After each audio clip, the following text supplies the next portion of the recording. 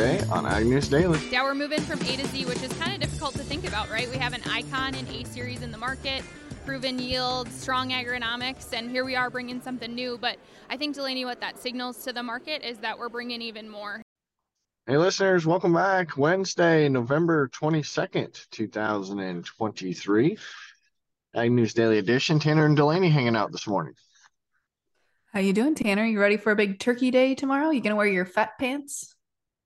Hi, fat pants. Yes, I think that would be strong advice for all of our listeners to make sure that you're comfortable and you get to enjoy the day.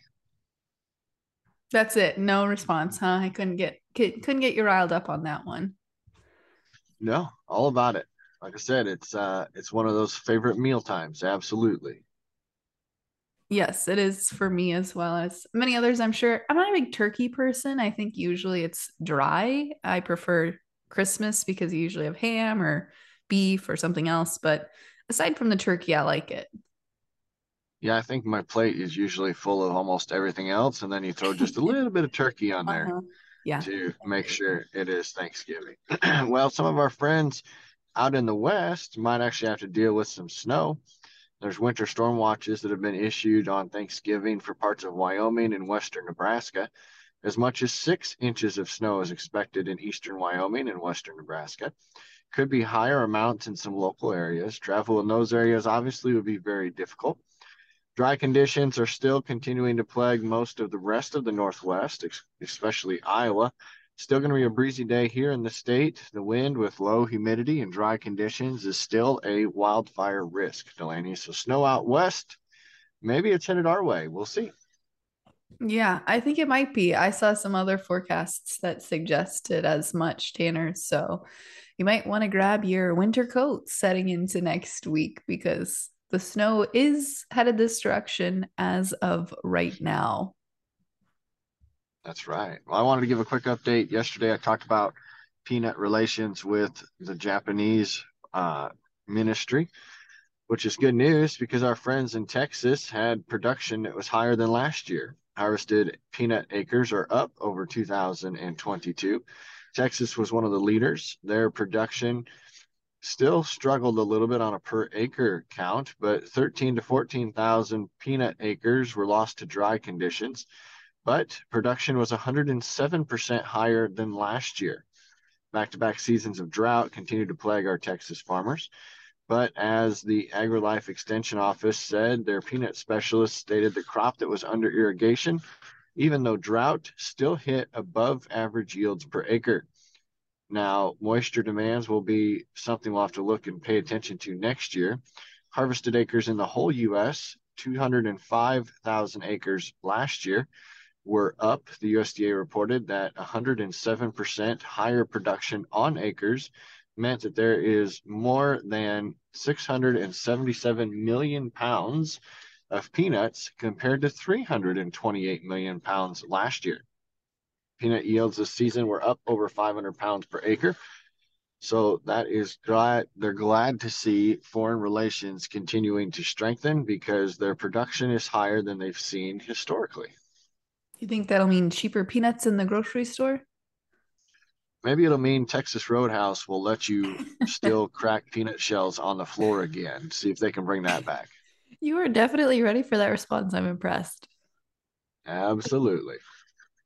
Tanner, how many turkeys do you think that the average or that that America eats on average during Thanksgiving break? Man, I thought I saw that yesterday. Is it like 807,000 or 87,000? No, you're way off. Around 46 million turkeys will be consumed Holy smokes. every Thanksgiving. So you'll be just one of 46 million. Last fun Wow. fact for you. Do you know how many turkeys? Do you want to guess how many feathers a mature turkey has? 150? You're way off again. Mature turkeys have 3,500 feathers. I would not like to have that job of plucking off all the feathers. That is a good point. Tanner, that's all I have for some fun news for you. But I do have some news here related to our US waterways and barge shipments. We've seen recently a major infrastructure investment being made by the United Soybean Board. USB has put in about $2 million for research to do dredging since farmers are greatly impacted by the lack of shipments going down the Mississippi River. Mike Steenhoek said that the $2 million investment here could help deepen the lower Mississippi River from a minimum of 45 feet to 50 feet. And while that may not sound a lot, he said that the deeper depth allows another 500,000 bushels of beans to be loaded for export. You can put more on a freight when there is more depth in the water. So he said that's actually a really big move for the United Soybean Board to make. But we also saw that the port of South Louisiana is the number one port for grain exports in volume. So there's been a big focus to make sure that that is starting to get some much needed infrastructure investments, as it's a vital area for key grain flow to come through the Mississippi into the South Port of Louisiana. It handles products from 31 different states, Tanner, and it's quite a massive, massive port. It's been dealing with some historic drought, which certainly has kept things at lower levels than certainly anticipated or needed. About 55% of the nation's soybean crop comes out of the Mississippi Gulf region, and 89% specifically from this port of Louisiana. And as I mentioned there, it's been seeing some really historic drought, which has certainly impacted the efficiency in the port area of South Louisiana. But Mike Steenhoek, executive director of the US Soy Transportation Council, says that exports are barely missing a beat, even with some of these historically low water levels. He said, we still saw about 55% of soybean exports leave from this area of the country, which is really a testimony to how profound this area is. So certainly could use a little bit of an upgrade or a facelift, but nonetheless, folks are still working diligently to get crops out of that port. There you go. We got an update on another carbon pipeline news. Wolf asked to withdraw their Illinois pipeline request to refile.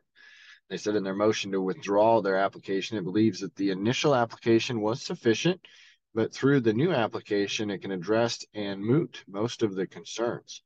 Wolf Carbon Solutions moved to withdraw their carbon dioxide pipeline permit application in Illinois on Monday, and they stated that this is a voluntary action and it does not impact the commitment to their project or to the stakeholders. They're including future conversations with the Iowa Utilities Board and the Army Corps of Engineers. Ferguson said that Wolf will apply again early next year with the Illinois Commerce Commission for permission to build its pipeline in about 90 miles in eastern Iowa, would connect the ethanol plants and transport their captured carbon dioxide into the Illinois underground sequestration point. It's unclear whether all potential affected landowners were notified during this proposal. There are agreements with ethanol plants that have not yet been finalized, but have letters of written commitment.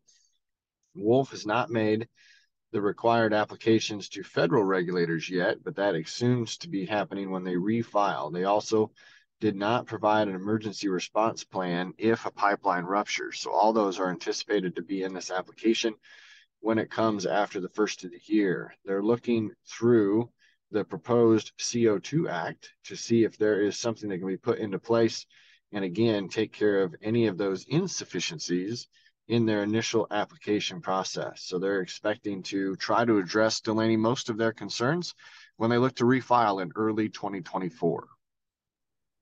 Well, Tanner, heading into 2024, we've got some record numbers here for avian influenza or HPAI.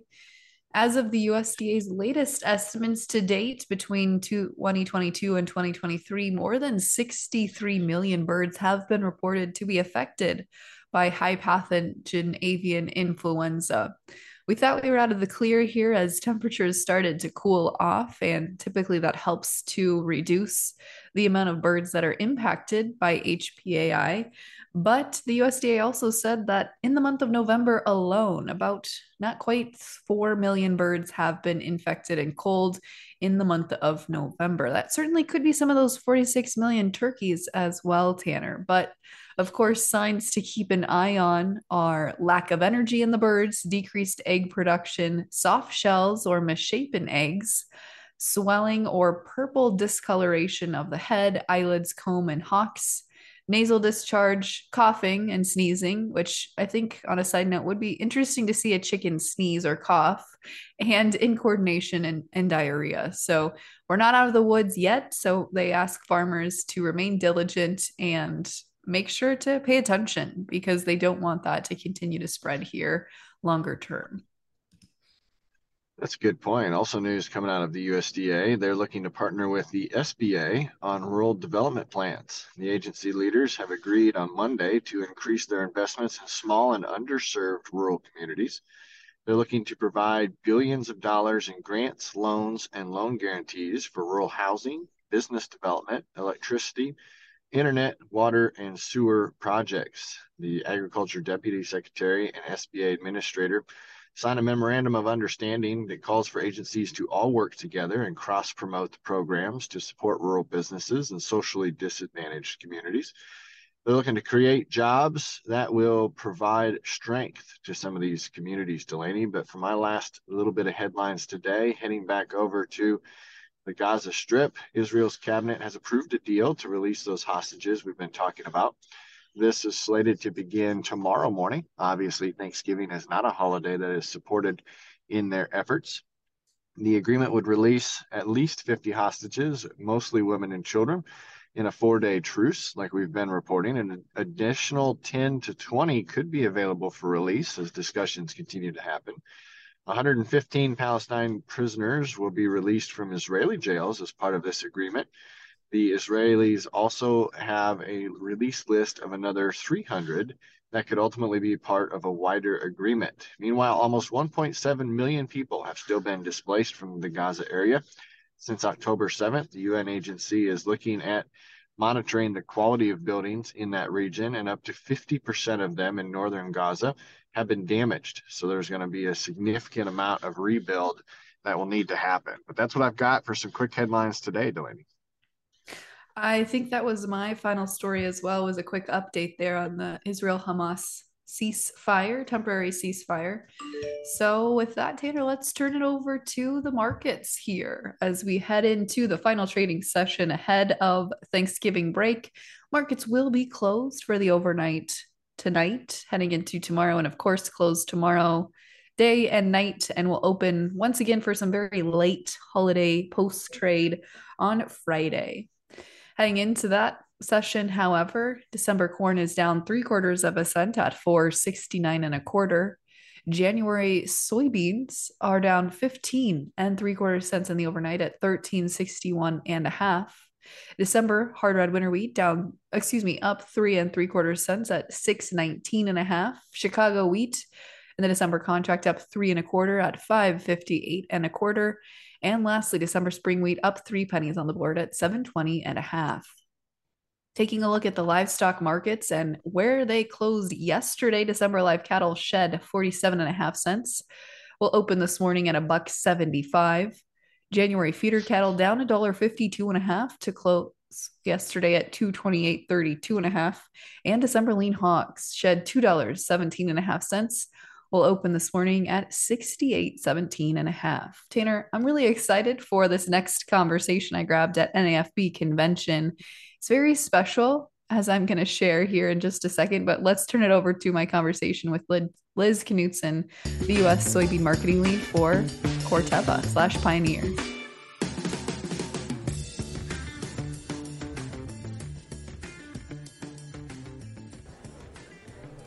I am so excited for this interview. And listeners, this is a disclaimer. This next conversation is near and dear to my heart. but I am a spokesperson for this next product. So I just wanted to make that disclaimer out there, but it's been really fun catching up today with Liz Knutson, who is the US Soybean Marketing Leader for Corteva. Pioneer. For Corteva/Pioneer. And Liz, I feel like I've had all this insider baseball knowledge for months now, but you guys have officially launched a brand new soybean, the Z Series. The Z Series. Yeah, we're moving from A to Z, which is kind of difficult to think about, right? We have an icon in A Series in the market, proven yield, strong agronomics, and here we are bringing something new. But I think, Delaney, what that signals to the market is that we're bringing even more. So what farmers can expect from Z Series moving into 24, limited launch volumes, right? 2025 will be the big bang, but even more yields, even more enhanced agronomic and disease protection, as well as more exclusive genetics that farmers can see on their farms. It has been really fun from my perspective to get to know the Z Series behind the scenes, because we've started working on some efforts here to publicize this since I think June is when we started to kick off things behind the scenes to get ready for the launch of Z Series. You announced it to your dealer network just a few weeks ago. You're announcing it now officially to the media and beyond at NAFB's Trade Talk. But this is a really exciting time. This has been years in the making. Yeah, if you think back, 2023 is actually a great year to launch something new like this. We're celebrating 50 years of soybean breeding at Pioneer. So we acquired Peterson Seed back in 1973, coming all the way to 2023. Again, we've had known commodities in the market, right? Our A-Series soybeans have been proven. So a lot of folks are asking why. Why would you move from A to Z? And again, I think that signals that there's more coming, but realistically what this came down to is years of pent-up genetic gain. So as we made the transition from a one herbicide trait system to our Enlist E3 system, our breeders didn't just sit back waiting. They really focused on driving increased genetic gain during that time we were trait integressing. So years and years of work, has built up into this class. It's our largest advancement class with 51 varieties being advanced across the U.S. from double zeros all the way up to group 5s and 6s. So lots of great options for U.S. soybean farmers to take a look at next year. Liz, how did you go from naming the A Series? Now you've got the Z Series. How was that name picked? Yeah, there's a lot of background insider marketing stuff that goes into it, right? But I think what it really came down to for us was we were used to the letter nomenclature, so we knew that would be something that resonated with farmers. We also talked about names or different things like that, but we were trying to signal this seismic shift in yield performance that folks will see with Z Series, and we couldn't think of a better way to do that than saying A to Z. I'd hate to be the person that has to come up with the name for the next soybean product that launches in however many years from now. That will be truly unfortunate for them, but at the same time, I'm sure they'll come up with something just as creative that signals something new to the market as well. That's what it's all about. We want our farmers to be comfortable with what we're bringing, and so if we can give them a name that gives them some confidence, that'll be a good deal. Now, as you mentioned, when the Enlist Series was launched, the breeders didn't just sit back and relax. I mean, maybe hopefully a little bit to celebrate that. But they were already thinking ahead to the next series, which is now the Z Series launching officially now. This has been 8, 9, 10 years in the making. The breeders have put in a lot of work to get to where we are today. What was going on during that period? Yeah, so it's kind of like this perfect storm, or the opposite of a storm, since that seems pretty negative, right? Of all these pieces coming together, it was enhancements in genetics that we were bringing forward. It was new technologies that enabled those enhancements, so new ways we use drones. I'll have tons more about this as we get into Commodity Classics, so I encourage your listeners to, kind of tune in at that point where you and I will have a conversation with a bunch of other folks about how did we get here. Our breeders love to tell this story. They're really proud of what they've brought to market, and so more to come as we get into 2024. Liz, I'm going to push you a little bit. I know some of these answers, but I don't know what's publicly allowed to be said at this point. It was so hard to sit on this exciting development. I just wanted to, tell everyone how exciting this was, because I really think it's going to move the genetic potential forward for the soybean industry. What can you tell us as of right now about the Z Series and some of the genetic potential, agronomic potential that it has? Yeah, so we're using the term more all the time, right?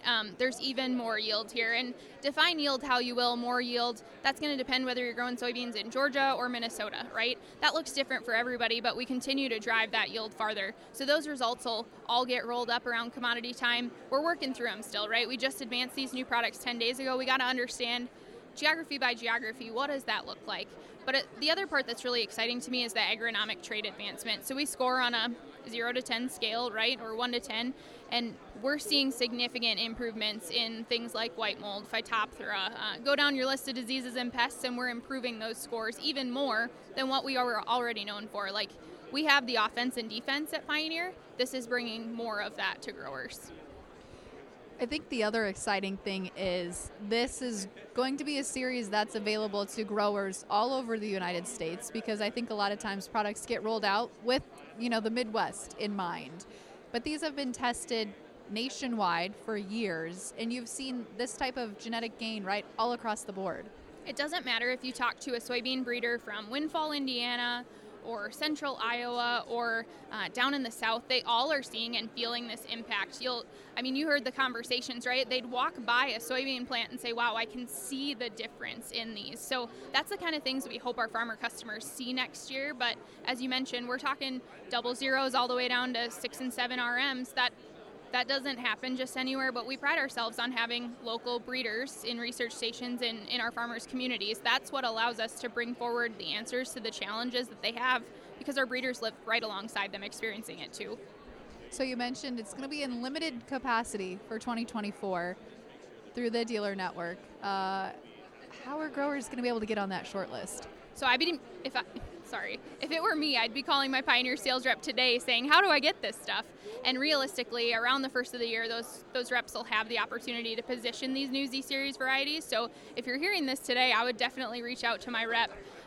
Even if you don't have the chance to experience it on your farm next year, we'll have plots all across the U.S. where reps and customers have a chance to walk through and see, how does this variety emerge? How is it responding to a fungicide application? And what do the agronomics look like top to bottom? So whether you experience it in your field or just in a plot, 2025, you'll definitely have a chance to see Z-Series on your fields.